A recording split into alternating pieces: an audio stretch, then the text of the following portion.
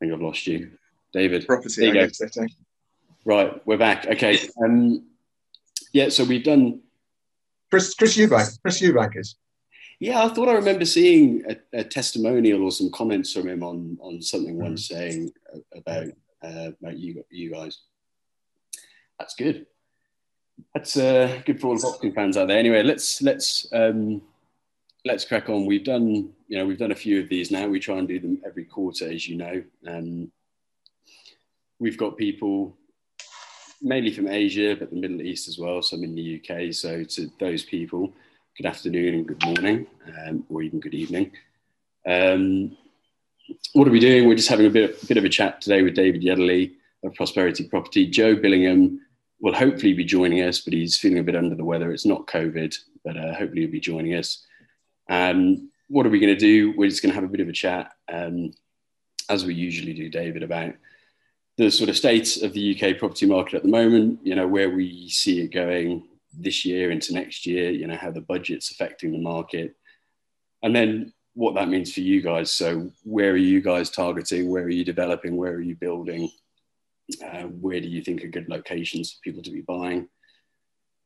We'll have a bit of a chat on that. We will then do a bit of a chat box thing, which I think for everyone watching is down at the bottom. You can put questions in there. We'll do a bit of a Q&A, and then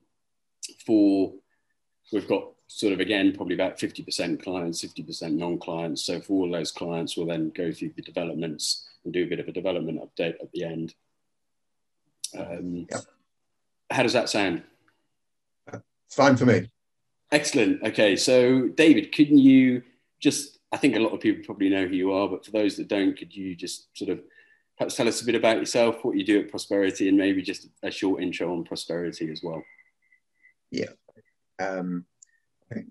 My name is David Yedderley. That's a Cornish name, so I am British through and through, or even English through and through. So I've been giving advice to clients on financial matters for probably the last 33 years, originally in the wealth management profession industry, but then more recently, over the last 7 years now, I morphed myself into property and came to work for the founder of Prosperity, which is Joe Billingham, who, as Callum said, sadly can't be with us today. And my experience in managing all mediums of investment, from unit trusts to bonds to property, is quite good. So it's broad based. I can't give advice on those regulated investment products anymore, but the move to property was well timed. It was at a time when property was starting to recover after the global property crash of the noughties, and the last 7 years has been a fantastic time to be in property and been very exciting, deep learning experience for me, and I've been obviously on those shirt sleeves all the way through it, so we've had a great experience. My role is global ambassador, which I'm not sure whether that sounds highfalutin or not, but it really is. All it really conveys upon me is the ability to speak to all of our clients, whether they're UK based or international. And in the good old days before the pandemic, it enabled me to travel around the world, doing seminars, meeting existing clients, and our other introducers apart from APW, as well as APW, and just trying to spread the word of UK investment property and Prosperity generally. Prosperity is the business that Joe Billingham has been running for the last 15 years, Birmingham based, and has focused on the buy-to-let investment market. Until recently, that's been almost exclusively apartments, and the focus has been in marketing apartments in city centre locations, not necessarily cities which are regarded as highly popular already, but cities where we've identified through our research capabilities that there are a number of reasons in place enable the city to grow. And this is usually due to an improvement in the infrastructure, railway stations being built, bus depots being improved, airports thriving, road systems, of course, but also the additional advantages of new employers coming to a region, large hospitals being created.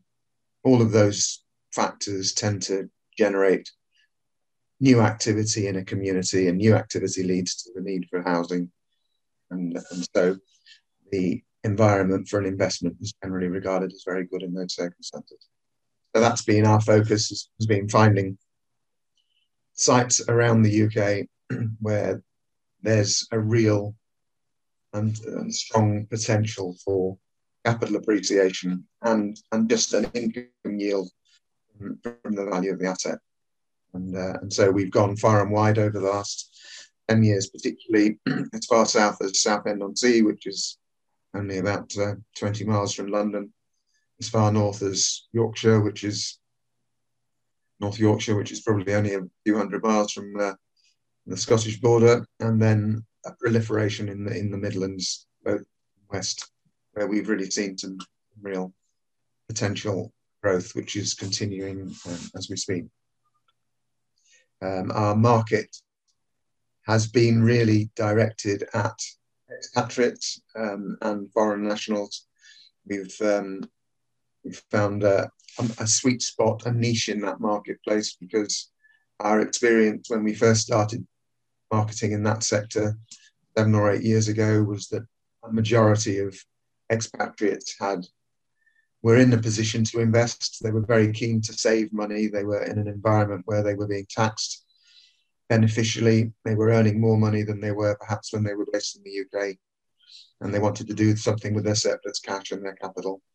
And the options open to them usually led to a financial services business, which was probably selling them opaquely charged, low-performing funds and savings plans. So we felt that if we could come in and offer a bricks and mortar alternative to that, the product would be very well received, and certainly that's proven to be the case.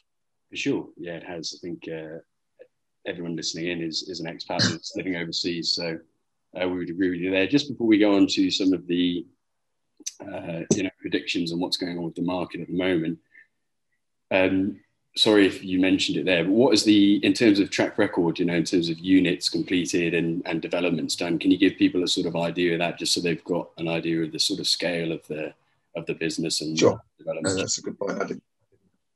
So the company has now sold over 3,500 properties around the UK across probably 40 sites. And some of these sites in the early days, there's one very close to our offices in Birmingham where there were 7 apartments. So it's easy to have lots of sites when you're doing small projects like that. But more recently, the projects that we've been involved in have been much larger. There's one in Birmingham, which is 229 apartments. And there's one in Norfolk, 300 houses now. So the profile of the business is changing. There's really a more substantial, better funded business with a track record, which means that it's much easier for us to raise funds to help with our projects. So the business is growing all the time, and the profile of what we market is changing, just as the market inevitably changes. Great. Okay, thank you. Good. Okay, well, just going on to sort of the state of the market at the moment then, and going into the future. Obviously, I think it was a year ago today, a lot of countries, and I think the UK went into lockdown, sporting events were cancelled, all this sort of stuff, and none of us had a clue what the future was going to hold. And I think at the time, there were predictions of recession, which we did have, but more sustained recession and a drop in house prices, and lots of negative talk about the property market. And what we've actually seen is probably one of the best years in a long time, for various reasons. But the market's done exceptionally well. So why do you think, in your view, or what have you seen to indicate why why has the market done so well this year when people were expecting, this time last year for it to fall significantly? I think everyone's fearful of change and dramatic events, aren't they? And I think those of us who are old enough to have lived through some of those realise that there's always going to be volatility when there's change. And I must say, back in March, and I think we were doing one of these webinars, Callum, about the same time 12 months ago. So we were, yeah. So we were wondering how to present a positive outlook when actually we were both doing what every human being does in these circumstances, and that is panic. So whilst we might have looked like swans gliding along the canal, we were paddling very, very strongly underneath, hopefully in the right direction. So our predictions at the beginning of 2020 were that we would have a relatively stable market, property market across the UK, but that there would be pockets of opportunity. And the feeling then was, of course, what we'd had was a great feeling of relief that Brexit had finally been sorted, for better or worse, but at least we had some certainty. And there was no doubt that in those first couple of months of last year, there was a lot of activity. We were seeing record property sales. This was also at a time when Hong Kong was starting to creak with the increased overbearing attitude of the Chinese government, leading to more foreign money wanting to come back to the UK. So it really all looked very well for us. Then the pandemic started to take much more than any of us assumed at the beginning of the year. And I think our views were that we were going to carry on doing business, but it was going to be a really, really difficult 6 months. And of course, back then again, we all have short memories, I think, but most of us thought, well, this is anyway, so that's it. Yeah. Let's just take a little bit of a holiday and paint the outhouse or whatever, and wait for things to recover. And it hasn't turned out to be like that. The pandemic's had a much bigger impact than the majority of us ever did. But what we saw after a couple of months was the property market strengthening again, which I couldn't have predicted. It just shows the difficulty of being an economic forecaster, and thank heavens I'm not one. Yeah. What's going to happen when you have a global change that we've encountered? Why has it happened? And I think the key point is that certainly we've had a lot of new investors, and I think the feedback from these people, and we're trying to get feedback from our clients and work more closely with them now than we've ever done before. The feedback is that they still want to invest. Actually, a lot of us, our marketplace is predominantly well-to-do or high net worth people. It isn't rank and file employees. So there's a distinction here, and there's certainly a change in people's financial status as a result of the pandemic. But for the well-to-do and above, they're now enjoying, I think, more wealth than they've ever had before. So they're in a position where they've got more surplus capital, surplus income that they're not spending, because actually the pandemic has suppressed their ability to go out and do what they want to do with it. Yeah. So they're also predominantly sitting at home wondering how to fill up their days once they've been on their Zoom calls and done their emails for 7 or 8 hours each day. Inevitably, they look for investment opportunities, whether that's buying watches, buying cars, buying houses, holiday homes. All of these mediums of investment become interesting. And I think obviously out of all of those, unless you're very clever with cars and watches, property is probably the most predictable asset class that exists. The UK is a relatively stable and benign market.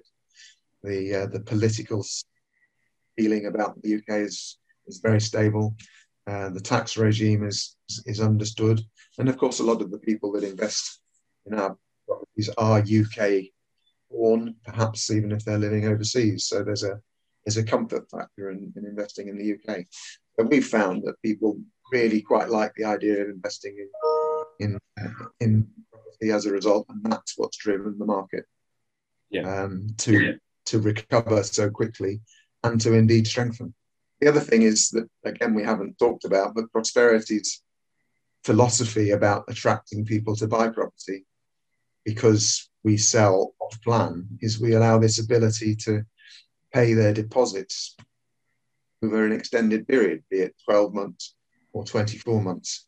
And that means that somebody can commit to buying a property, but then pay for it in bite-sized chunks of maybe £2,000 a month or £1,500 a month, which doesn't feel like a particularly risky thing. We're all slightly fearful of making a mistake and losing money.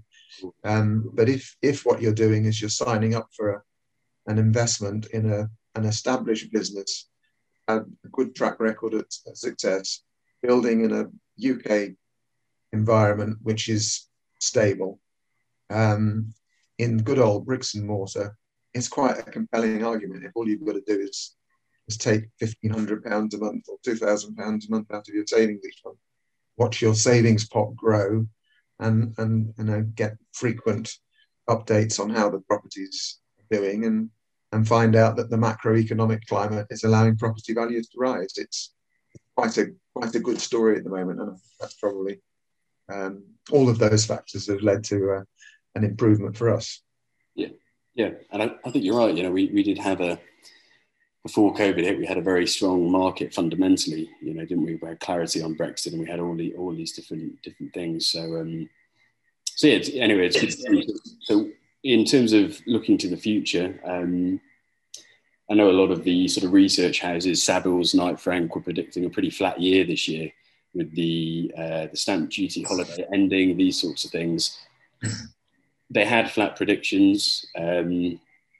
Rishi Sunak came out with his stamp duty holiday extension and some other bits and bobs that were very, very favourable for those people looking to buy property, and a lot of these predictions were revised upwards. So again, we're looking at quite a positive year of growth. And if you look at 5-year predictions, the Midlands, the Northwest, the Northeast are all at 20% and above. So does your opinion, yours and Prosperity's opinion, reflect that? Do you think the market's going to stay strong this year? Where do you think it's going to go, and how do you think it's going to perform?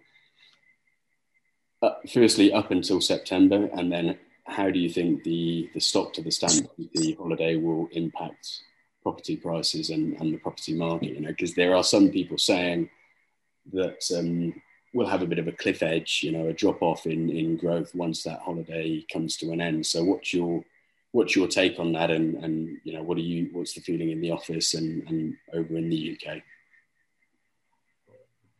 The important thing with this, again, is for economic forecasters, and they predict a flat market for the UK.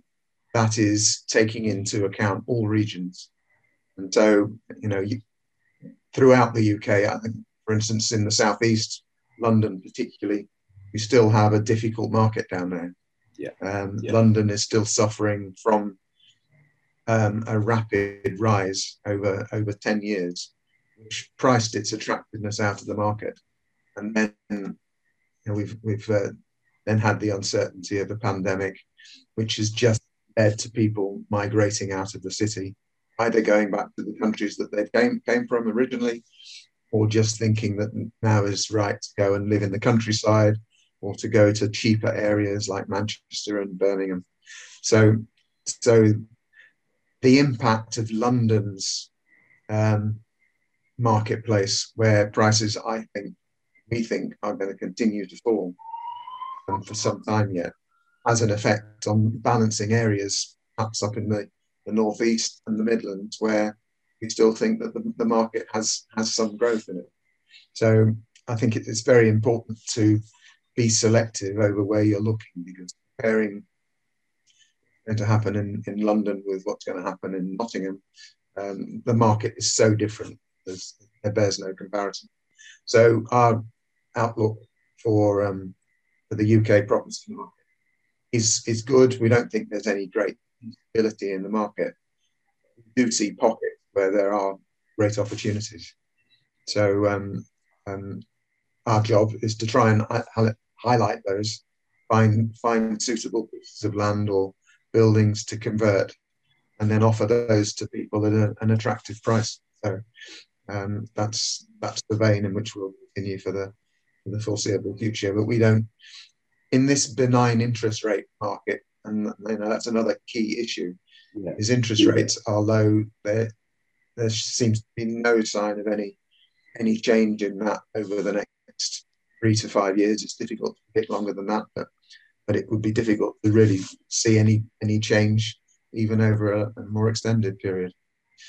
So with low inflation, there's just so little that we can do to make our money work, and property obviously is one of the things that will do it. And so in periods of strife or difficulty, there has to be, people have to look for investments that create yield. No point looking for a capital appreciation, mini stock in the equity markets, because if it get it wrong and it doesn't grow or it goes down in value, there's just no return on your capital. So you just have to look for value from yield, because yield is much more predictable. If you make an investment, you know that you're going to get a tenant in there, or that it's going to generate income from its underlying assets. That kind of helps support the capital appreciation of the asset as well.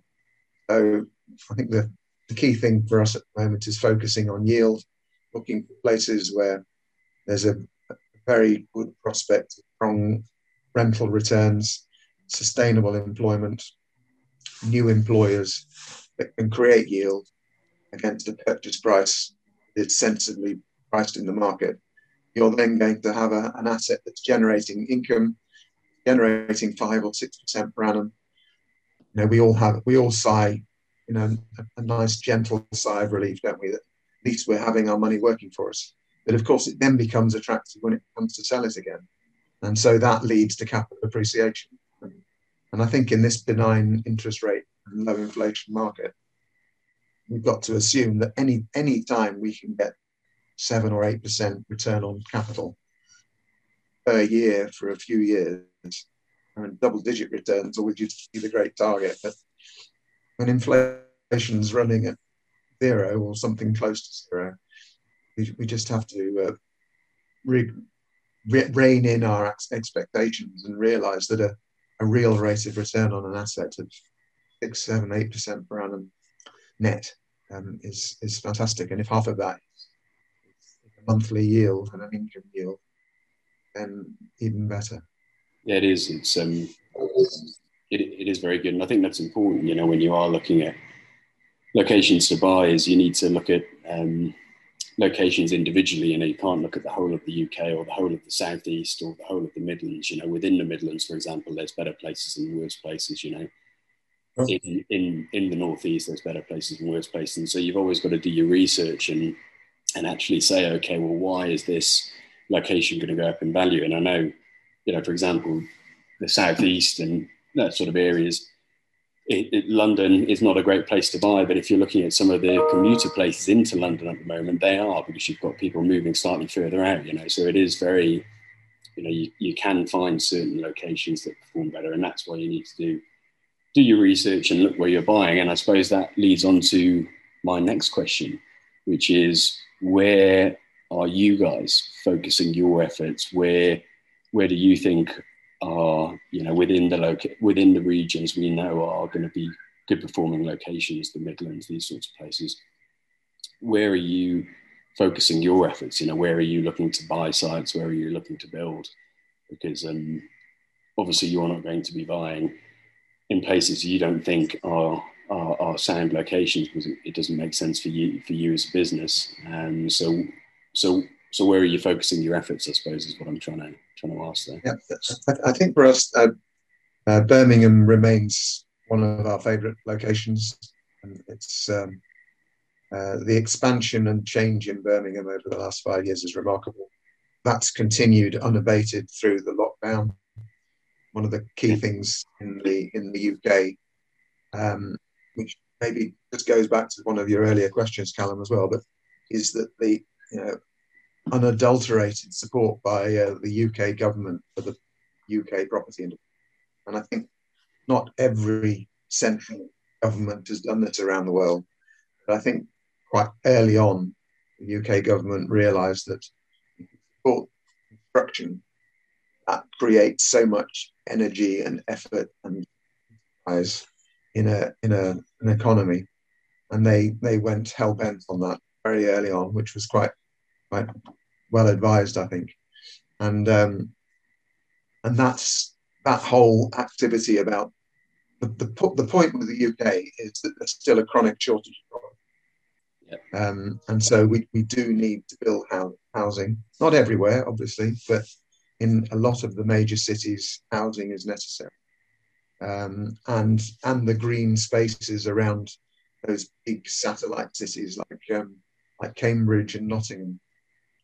There's a feeling in those cities that there's going to be a radiation out from those cities.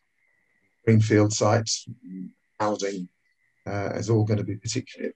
So the support that the government's created in that has been very, very helpful in terms of trying to regenerate the more depressed areas outside of the southeast. And there's no doubt that that's going to continue. We're seeing it. The 2 or 3 announcements last week, the satellite cities around Birmingham, and huge amounts of central government investment into places like Wolverhampton and Walsall and Dudley, and only do good for the communities. And of course, a lot of that is based on high-speed rail link that's coming to Birmingham. Work is underway there, and it's extraordinary how much work is going on that at the moment, and the changes that we're seeing, and the terminal station there is being built. It's really happening, and yet I know in the Far East sometimes there seems to be some speculation whether it's going ahead. Well, I can assure you it is. So we've got roadworks confusing our traffic, and so we're still probably 6 years away from that being completed. But there's a undoubted desire from the British government to create construction to make sure there's enough housing around the UK. I think that's one of the things that helps us in the UK market as well, quite apart from people just having more money to spend to invest into property. The government has identified early on we need to support the property market. So let's provide stamp duty tax breaks to keep the market going. Let's furlough people so they can carry on funding their mortgages. Furlough them so that they can carry on paying their rents and supporting the landlords who are giving them a property to live in. And the government's been very, very clever in doing that. All of that support, as I think one of the questions later on, I think that you've been raised by one of your delegates, is the effects of the budget. Again, the government has gone very strongly into providing 95% mortgages, which we haven't seen for years. This is all in an effort to get people out there confident buying property. And the commitment is there for all to see, and it's long-term commitment. So this all augurs really well for the property market. And our job, as I said earlier, is to go and find those areas where there really is pockets of real potential. And they aren't going to be in the southeast, where we are looking at a project down in Southend again at the moment. That's an exceptional area, but we believe the Midlands, the radiation effect of HS2 coming is going to have a real impact. And then those satellite cities like Nottingham, like Peterborough, like Cambridge, and maybe even a bit further north, Derby, Mansfield, Sheffield. Yep. They're looking at opportunities in all of these places. Exciting. Yeah. And where would you, if you were looking to buy, if you had £30,000 to £40,000 to put down, property value of 100 to 130,000, say, where would you be buying personally? Would it be in Nottingham? Would it be further north somewhere? Where Yeah. where do you think is the best place? I mean, I would probably buy Okay, in Nottingham. I think you get good value for it. I think the East Midlands is at that price point. Yeah, I think the that's East Midlands is the place at the moment. So Derby, Mansfield, Nottingham, and maybe a bit further south, quite like Peterborough as well. yeah. So those places, I think. But um, our goal when we're looking for a site is we work out all of the finances, but the golden nugget for us is that we can find ourselves in a position where we can deliver a 6% yield to our clients. And if that looks sustainable. So what we do is we work from the ground up. We'll look at the local employment. We'll find out what the rental market is like. If people are paying £500 a month to rent a one-bedroom apartment in a city centre location, and that's £6,000 a year. If we can deliver a nice one-bedroom apartment in a centre location for £100,000, that's going to create the 6% yield, and that's how we work. We don't say how much profit can we make on this property. Yeah. We work on how easily can we sell this property, and in order to sell the property, we need to focus on the yield first. So and we have to make sure the market is right. I think the building of that property. I think that's a very good point. When you're when you're looking at buying a buy-to-let or an investment, the yield is very important, because when you get up into that 5.5, 6% plus, that's when your income's going to be covering your mortgage and going to be covering all your expenses and all your costs. So I think that is a very important point, to find somewhere that has that good yield, so that once you put your deposit down, you're not having to pay any more. It's paid off by the person that's living in it, which is the whole point, I suppose. Yeah. Okay, David, we're 34 minutes in. We've got some questions coming in, and we've got some other bits and bobs to cover off. I think we'll leave the market stuff or the general property market stuff there for now. Everyone listening, if you've got more questions, put them in the thingy down there. David, in terms of just, if there's people that are listening and that are looking at buying through you guys, can you just give us a bit of info on sort of security? If they're putting their funds with you to buy a property with you, what is their security, and how do they know over that 2-year period whilst they're building up those funds, that you guys are secure? I mean, obviously you've got a great track record and all this sort of stuff, but what else in terms of security is there to look after people? Okay. There are different stages of the property purchase process, and for us, as I said earlier, what we're about is minimising the amount of money that you commit in the early phase of the property purchase. As with every investment, there's risk attached, I'm afraid. So, I can't sit here today and say your money is 100% safe the minute it leaves your bank account and comes into our bank account. It's not 100% safe when it's sitting in your bank account, or indeed under your bed. So there's always going to be some risk attaching. In the process that we normally have, you will complete a reservation form and send us a deposit of 5%. The reservation form has some conditions attaching to it, and there is a contract, but it's not a contract to deliver the property at that stage. It's just a contract that we are going to enter into a contract to deliver a property. So the protections for your money at that stage are, I'm afraid, a little bit limited. So in the event that we were to go bust, be put into administration, your money would be at risk. Money that you invest, let's say it's £5,000 or £7,000, just simply goes into a project-specific client account. So it's one of a myriad of client accounts and trading accounts that Prosperity has. And so it just goes in there and it's earmarked for that project. And then dependent on how far into the journey we are with delivering the property to you, so let's say it's a 2-year journey, probably within the next 3 or 4 months, we will be looking to exchange contracts with you. That will be the formal contract to purchase between Prosperity and you as the buyer. And once that contract exchange takes place, it probably takes a month once the paperwork's been prepared and the lawyers have pored over it for hours to justify their fees. Once that's all signed up and we've both signed, then we have a commitment to deliver at a certain time, and obviously at fixed price that you've agreed.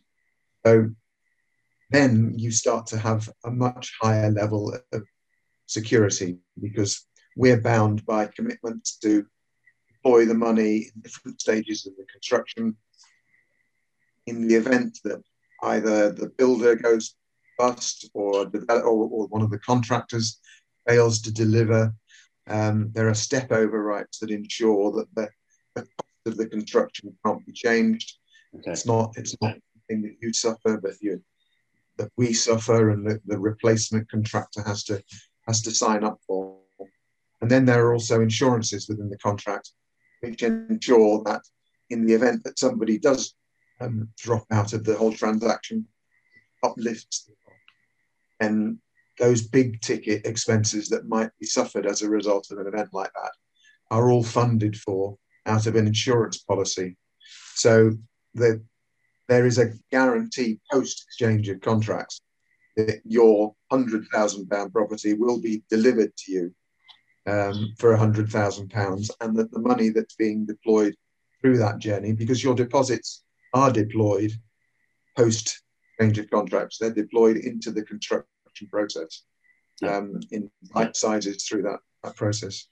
But there is a great deal of integrity post-exchange of contract.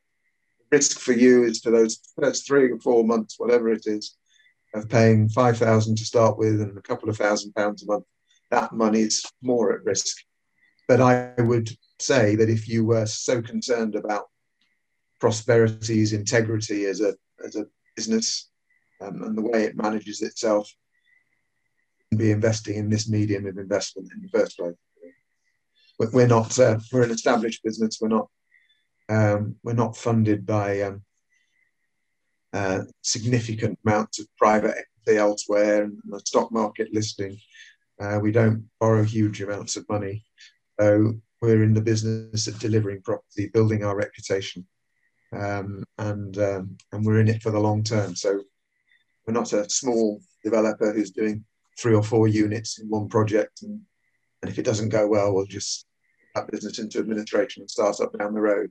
We're here for the long term and trying to build a relationship with our clients. So your money is pretty safe. I can't say it's guaranteed in those early stages. Yeah, and I think that's a good point.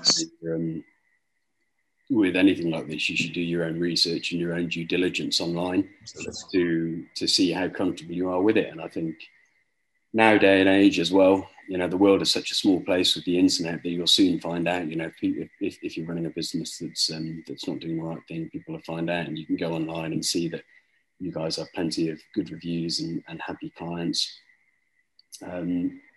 Super. I think that's all the questions we had to go through, Dave.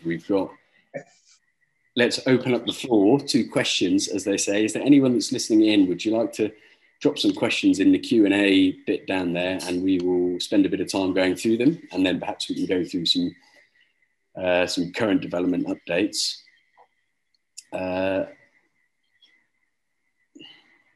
All right, we've got one on just a question around the stamp duty, first-time buyer exemption, and relating to a specific property purchase. I think what we'll do, if that's okay on that, that's quite a specific question to an individual.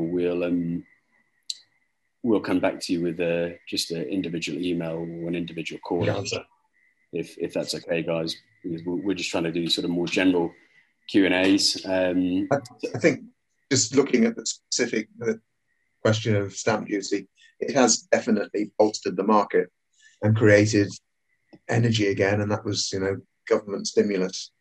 Do we think it's going to fall off the cliff edge when it all ends? I think the owner-occupier market probably slow down a bit, because there's clearly a great big impetus and a rush to get in before the date closes. But the impact of the stamp duty discounts, whilst very significant for the first-time buyer or the owner-occupier, isn't quite as marked. In fact, it's quite insignificant for the investor. Yeah. So the difference between getting your investment property before the deadline or after is a relatively negligible impact. But the general energy that's been created by the stimulus has been good for all of us. I think it will continue to be beneficial. Great. Okay. Thank you. Perfect. So we'll do a little another note, a more personal note on that to these guys as well. GG, the initials, so you know we're talking about. Questions are coming in, which is great. First one is, where can we get a dog like the dog on the wall behind you, David, in the picture? Okay. Well, the black dog is and the white and the beige dog are both Labradoodles, and they have become very popular in the UK over the last 10 years.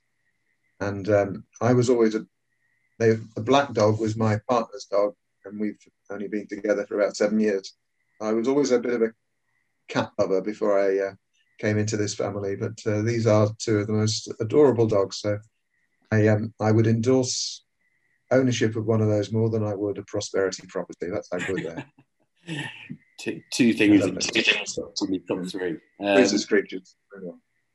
Lovely. Yeah, no, they are lovely dogs. The temperaments of the lab and very good looking dogs. Okay, some slightly more serious questions coming in, David.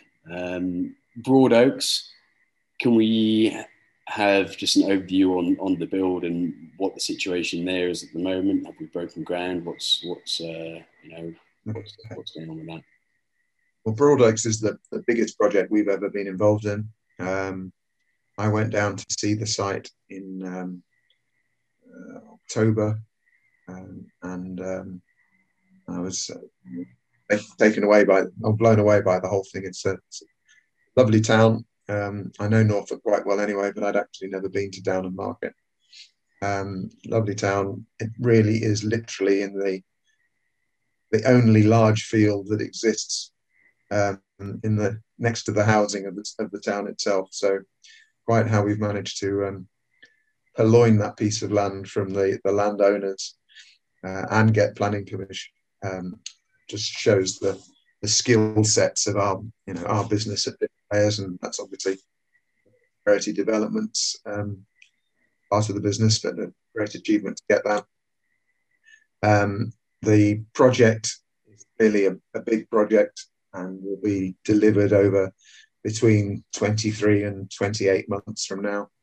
At the moment, really, there's no work going on site. Really is just marketing and getting people to reserve houses on the site. The activity in terms of sales, the appetite for this type of thing, which is, as I say, completely new to us, has exceeded our expectations. We've launched it in the first phase, but we've much sold out of that first phase, which is almost half of the properties that will be in this project. So that's since the middle of January. So, as I say, really exceeded our expectations. Do you think it's a 24-month period there to build? Will the build take the whole 24 months, or will it be, a case of actually snagging either side and the build's a little bit less? I mean, how will that pan out?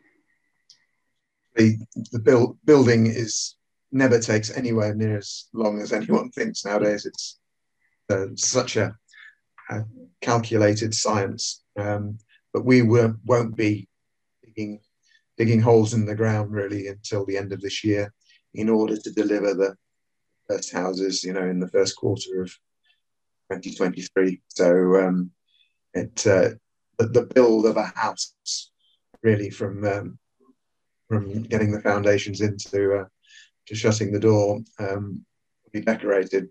It shouldn't take more than 13 or 14 months. Yeah. Often takes 7 or 8. Again, just going back to the pandemic, one of the things that we've seen over the last 12 months is a rapid increase in the speed of construction. the speed of delivery, despite all these concerns. Bathrooms from Italy and kitchens from Italy have all come in on time, and access to bricks has been greater because some constructors, some builders aren't building as much as they were, so we've got more access to the bricks. There are more bricklayers out there, and roof fitters, etc., that are all looking for work. So the construction industry is really buoyant as a result of it. So we are usually quite conservative about the build process, but yeah, I would have no concerns about delivering the timescales that we're setting out with our payment programs at the moment. Yeah, and I think that's a question we get asked quite a lot, is why do you do the whole 24-month thing? And actually, it doesn't take that long to build a new build property. It's more to make it more affordable and accessible for people to actually be able to buy the property. So our perception is that people quite like the idea of £1,500 a month, £2,000 a month. But of course, you can join the process of buying a property at Downham Market in 6 months' time, and then you'll have an 18-month payment program. And you can marry it up with your preference, the delay between investing for the first time and completion. And Callum will be able to tell you about other projects which are near complete or 6 months away from completion. We can deliver properties within people's time frames and desire for asset allocation. That's it. And as well, really, you get in, generally speaking, the better choice or pick of the units you would have, right? So it's definitely. Really. There's no doubt that the second phase at Downham will be at an inflated price, I'm afraid. So well done. That's already bought there. Good on you.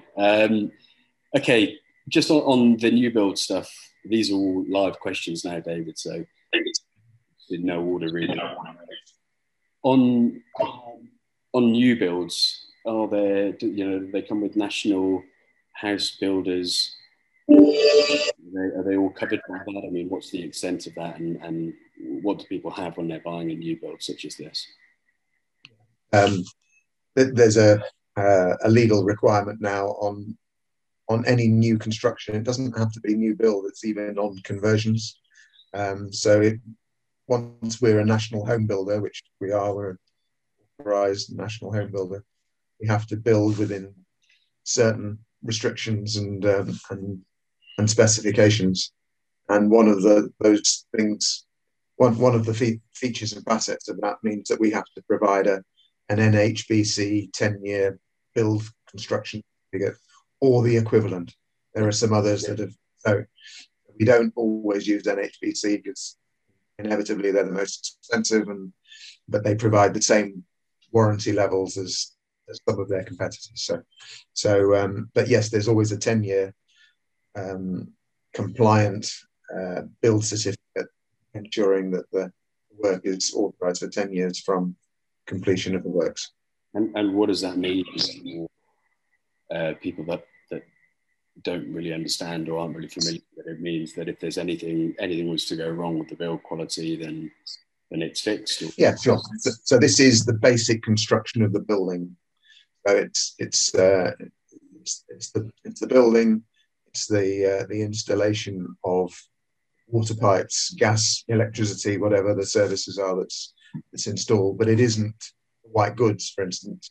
White goods are covered, and we invariably on our projects we provide white goods as part of the purchase price, and they're covered by their own warranties. That's nothing to do with the build. Yeah. But obviously warranties are attaching to hobs and ovens and fridges and freezers. Okay, great. And then we have a question here as well regarding the investment. What is the method of payment? I think we've covered a little bit of that there, in the fact that you can actually, you need a 30% deposit that you can pay over 24, 18 or 12 months, depending on how far we are away from completion. in terms of the access, I mean, you guys aren't in terms of actually sending monies to you and paying for deposits. You have an account and you can send it to you from any account, any currency, or how does that work specifically? Yeah. So we only have a UK sterling-based account that we use for each project. So you have to send the money. You have to deal with any currency transaction that takes place, and then remit to us sterling. So the program, for those of you that haven't invested with us before, is you select an apartment or a house with Callum or whoever your advisor is. Callum reserves that plot. He then sends you a reservation form, which you sign, and you obviously have to provide your proof of who you are and your where you live, and you send that off to us. We then dispatch to you what's called a welcome pack, which gives you a full breakdown of what you bought, verify the terms, and go and corroborate that that's exactly what you were buying. And it gives you the payment program and all the bank details where you remit your first payment and your subsequent payment, or quarterly if you choose to pay quarterly. And then gives you the contact details for who deals with different the purchase, who the lawyer is going to be, when the lawyer is likely to be in touch. It walks you through the process. Great. Okay. And I think you touched on it a bit there, but someone said what one of the questions is, what happens after we complete? Will we be supported in letting our property, in furnishing if we're furnishing it? What's the after sales process like? Because what we try and do is we try and help people, as I know you guys do, is try and help with the whole process. It's the researching of where to buy, it's the buying, it's the mortgages, it's putting a management company, it's talking about tax and how best to structure property ownership, and even selling it. If people want to sell it, you can sell it to your existing investors, our existing investors. But I think it would be nice for people to hear, from you, how they are supported in that after sale environment. Okay, so Prosperity fundamentally are in the business of building houses, delivering houses to people. So that's what we're primarily focused on. That's where we hope to make money out of our enterprise, and that's it. We also fully identify, particularly with people living thousands of miles away, that those other aspects of the purchase journey you need support on, but we don't want to encroach on existing relationships that you might have. So if you have somebody who gives you wealth management advice, that's great. We don't want to step on their toes. If you've got a mortgage broker who believes they can help you with helping you to buy the property, you are more than welcome to use them. If you've got a lettings management company that you've used for other property ownership transactions that you've been involved in, you can use them. But if you want us to provide you with the full cradle to grave service, we can provide you with every part of the property acquisition journey. So that's from wealth management. We can provide you with an overview of how you're building your portfolio, balancing it with stocks and shares and equities. We can do that if you want. We can provide you with tax planning advice. Do I buy it through a limited company? Do I buy it as an individual? Do I buy it through a limited company where I'm living at the moment, or do I buy it through a UK limited company? All of these questions can be answered. When it comes to financing the property, you'll probably be looking for a mortgage, although some people obviously pay cash. But if you're looking for a mortgage, we would start to talk to you about providing that finance about 6 months, 4 to 6 months from completion, because that's when we can start really looking at what mortgage deals are available. And we have that service and facility in-house, that we can certainly help you through that. And we have quite a lot of expertise in that area. At completion, there's obviously the lettings management. And again, we can provide as much or as little assistance in that process as if you want. We have an in-house lettings management company called Lamont & Co. Lamont & Co. do indeed let out most of the properties that we've sold over the last 3 years now. Yeah. They do a great job. Got more expertise about the projects than any other lettings agent, so their service is really quite good, and they would normally get in contact with you and ask you whether you wanted help with lettings a couple of months from completion, so that they were prepared and looking for a suitable qualified tenant, somebody that you can rely on to pay the rent, with all the proper references, and ensure that they moved in as seamlessly as possible and as soon as possible after formally completed the purchase. And then ongoing, we're there to help you if you subsequently want to resell the property or refinance it or change the way it sits within your overall investment portfolio.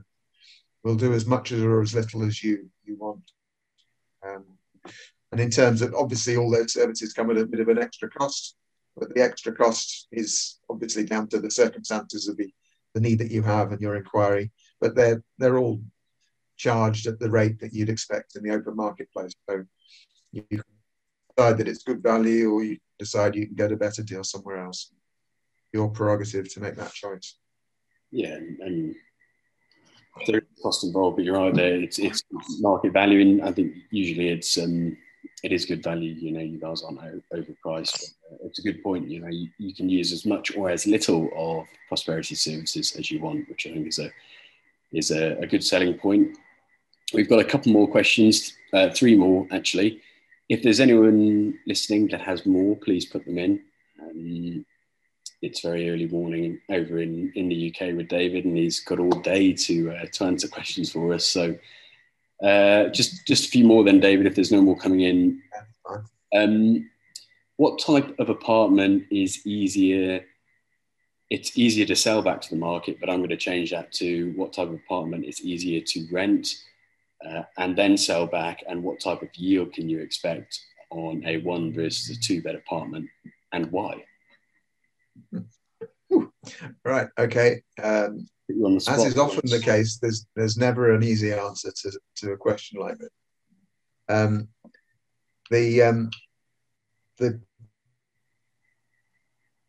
decision over whether you should buy a 1-bed or a 2-bed is actually site specific.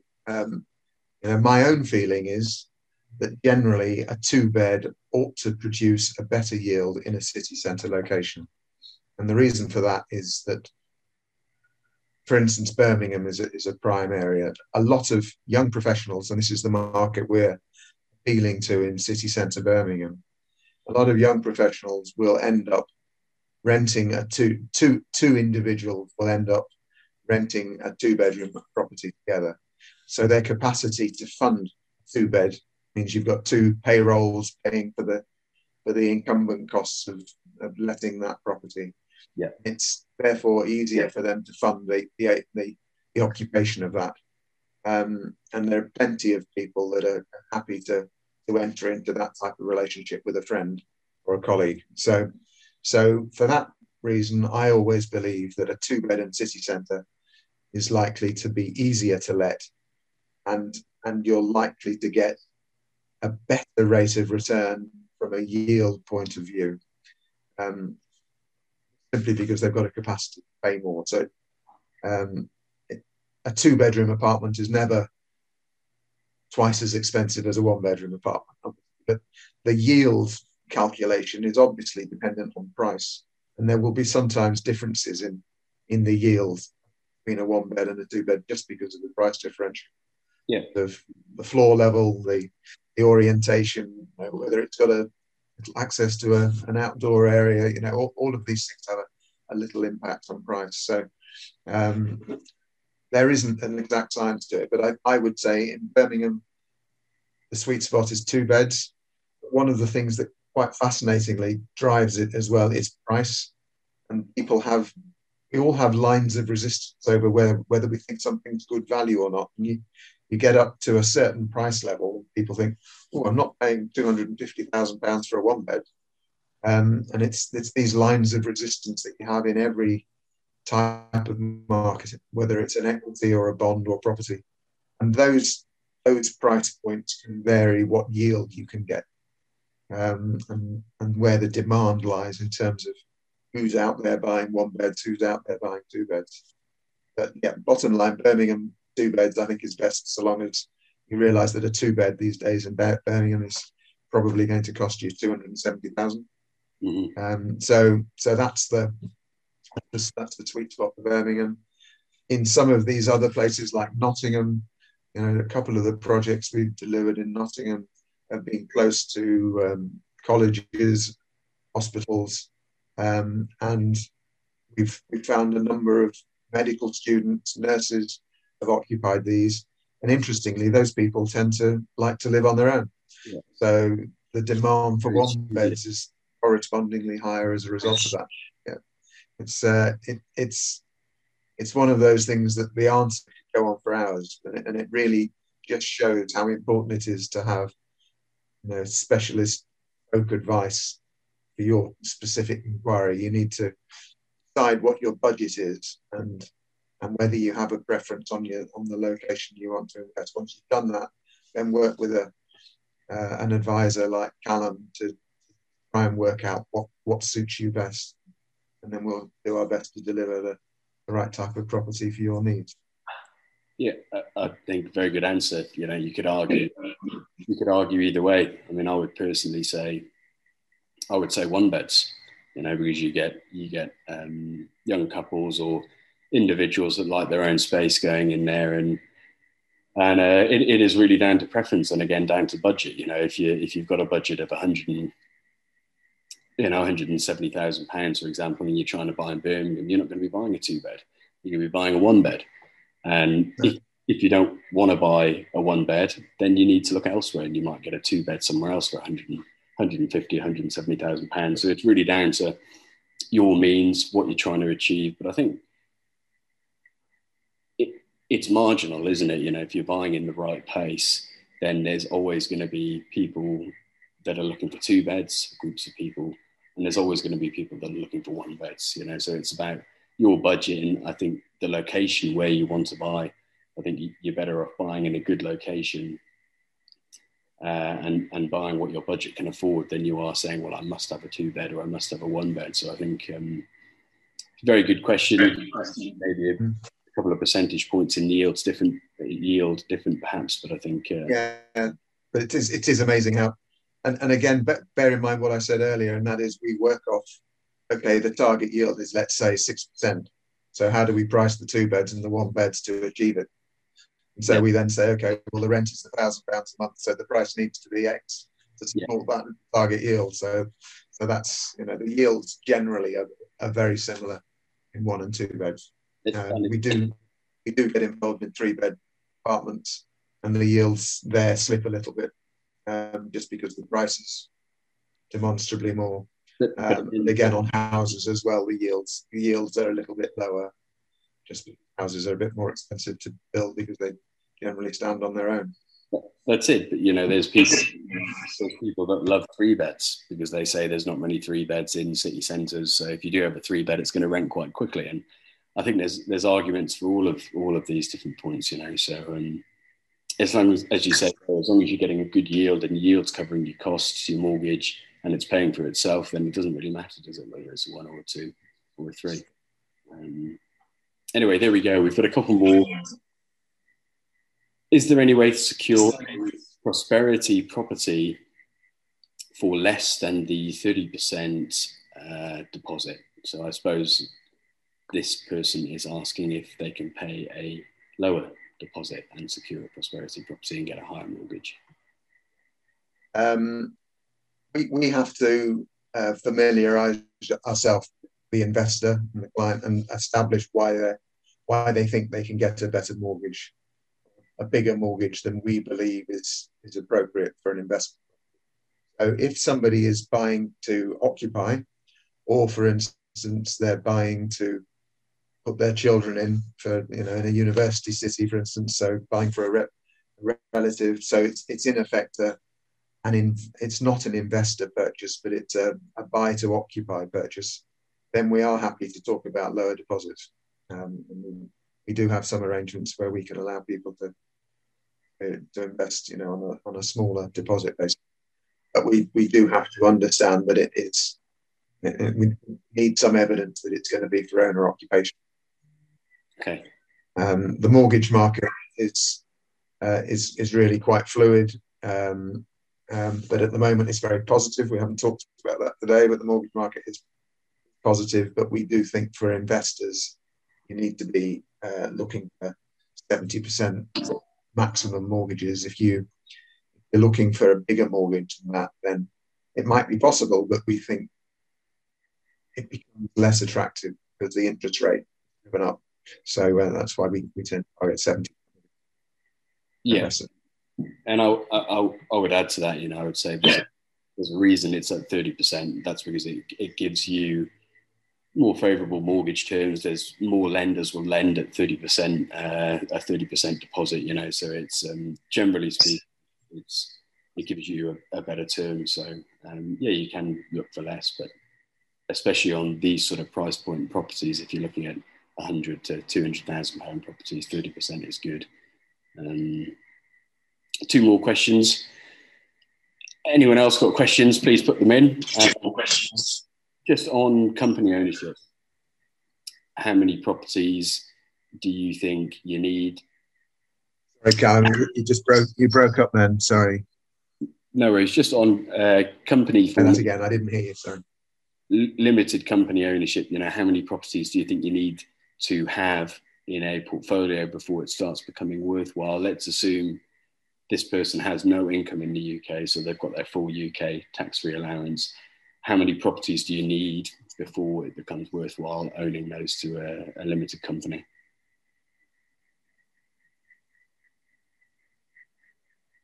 I think two. That's when I'd start doing it. So my view is that if somebody's really thinking about setting up a portfolio of properties, and they really ought to explore the idea of setting a limited company. Take that from out. Really. Okay, and do you? We can provide that advice for a series of different. Sorry, I think the connection. Obviously, a lot of people are getting online for work or whatever it is. What's the best way? Is it better to have one company that would own all your properties, or is it better to own a separate holding company, limited company up for each individual property? What do you think is the best way to structure that?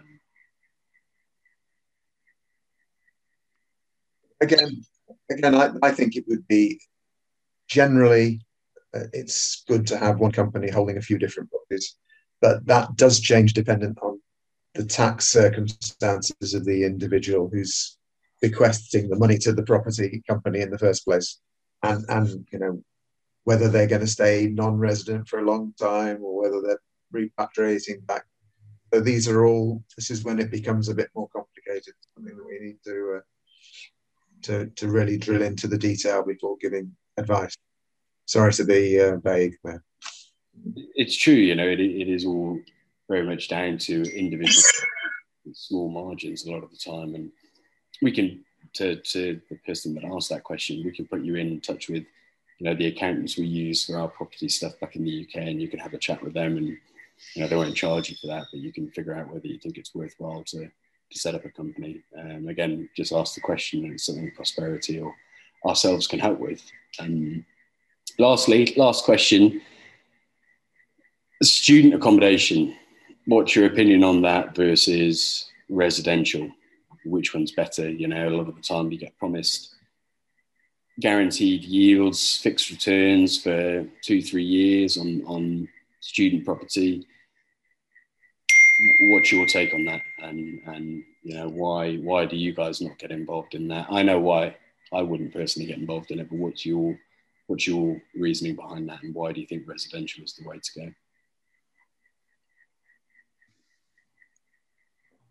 And student accommodation is a completely market. It's an investment that you make if you're driven solely by yield.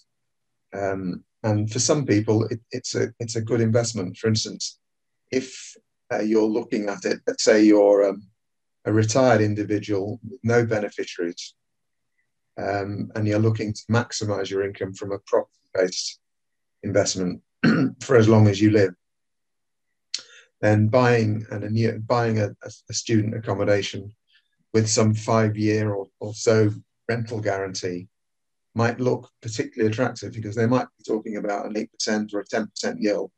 And that's great in those circumstances, because all you're worried about as a single retired person is the income, not what's going to happen to the capital. So you can liken the investment almost to an annuity. It's, you know, you make an investment into an annuity which guarantees you an income for a lifetime or a set time. And at the end of it, your capital is exhausted.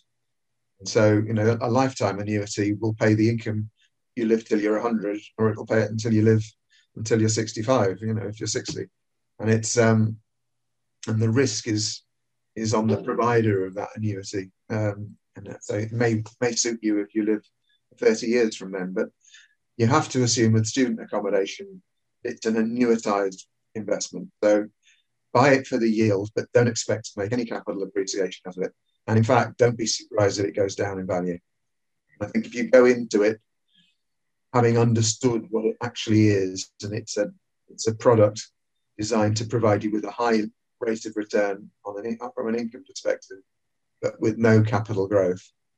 And if the provider suggests you're going to get capital growth, they're being economical with the truth, really. Is why will it grow in value? I think one of the things, just think about your own experiences or your experiences of your children. When you go into a halls of residence, these places are knocked about. They're really mistreated. You know, what's going to happen to that student accommodation? It's not going to be well looked after. It's cheap end, but it does generate good income from the universities and the halls of accommodation and so on. But the resaleability of it, 6 years down the road after 3 freshers have been in it for a couple of years, you know, isn't that attractive? So Callum's been to university, so he knows what it's like. So I wouldn't recommend it. And I think also, you know, a lot of these products out there are being sold on high yields. These things have to be paid for somewhere. So that lovely old adage, if it sounds too good to be true, it probably is something just to have resonating through your mind.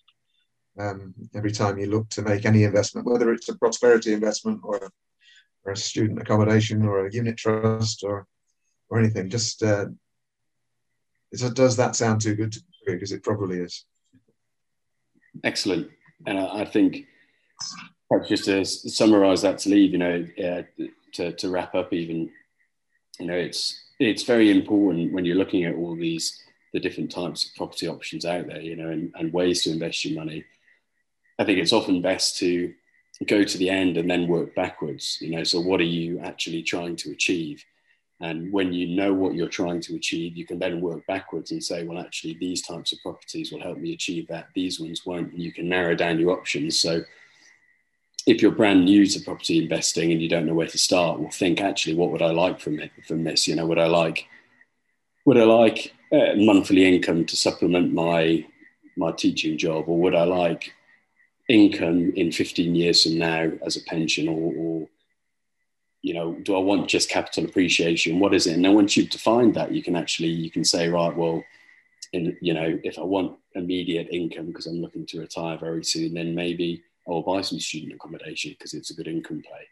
Or if you want a longer term property for pensions type thing, then, you know, you're looking at just a simple buy to let, put a tenant in there, let them pay the mortgage off, you know. Or if you want immediate income, a bit of extra income, then maybe it's an interest only mortgage and you take the extra income, you know. So I think define what it is you're trying to achieve guys. And then once you know what that is, you can go back to the start and say, right, well, what will actually help me get there? And that'll help you narrow down what it is you're trying to achieve. And it's the same, the 1 or 2 bed question.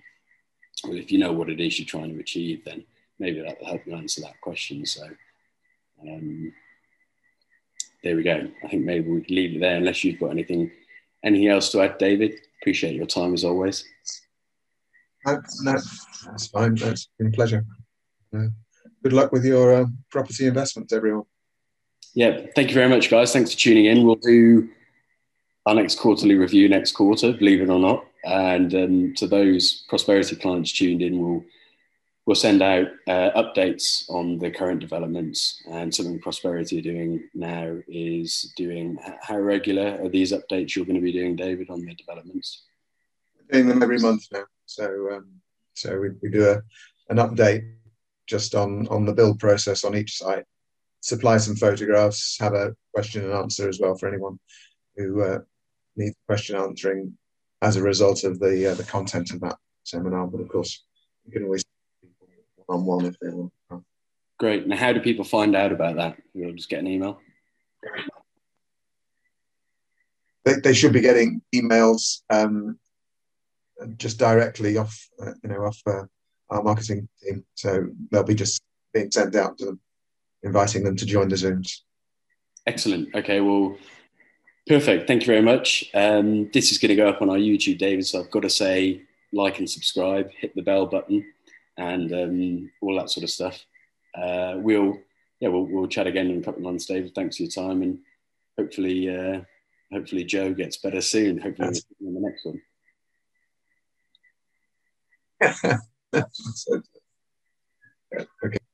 Okay. Thanks, everyone.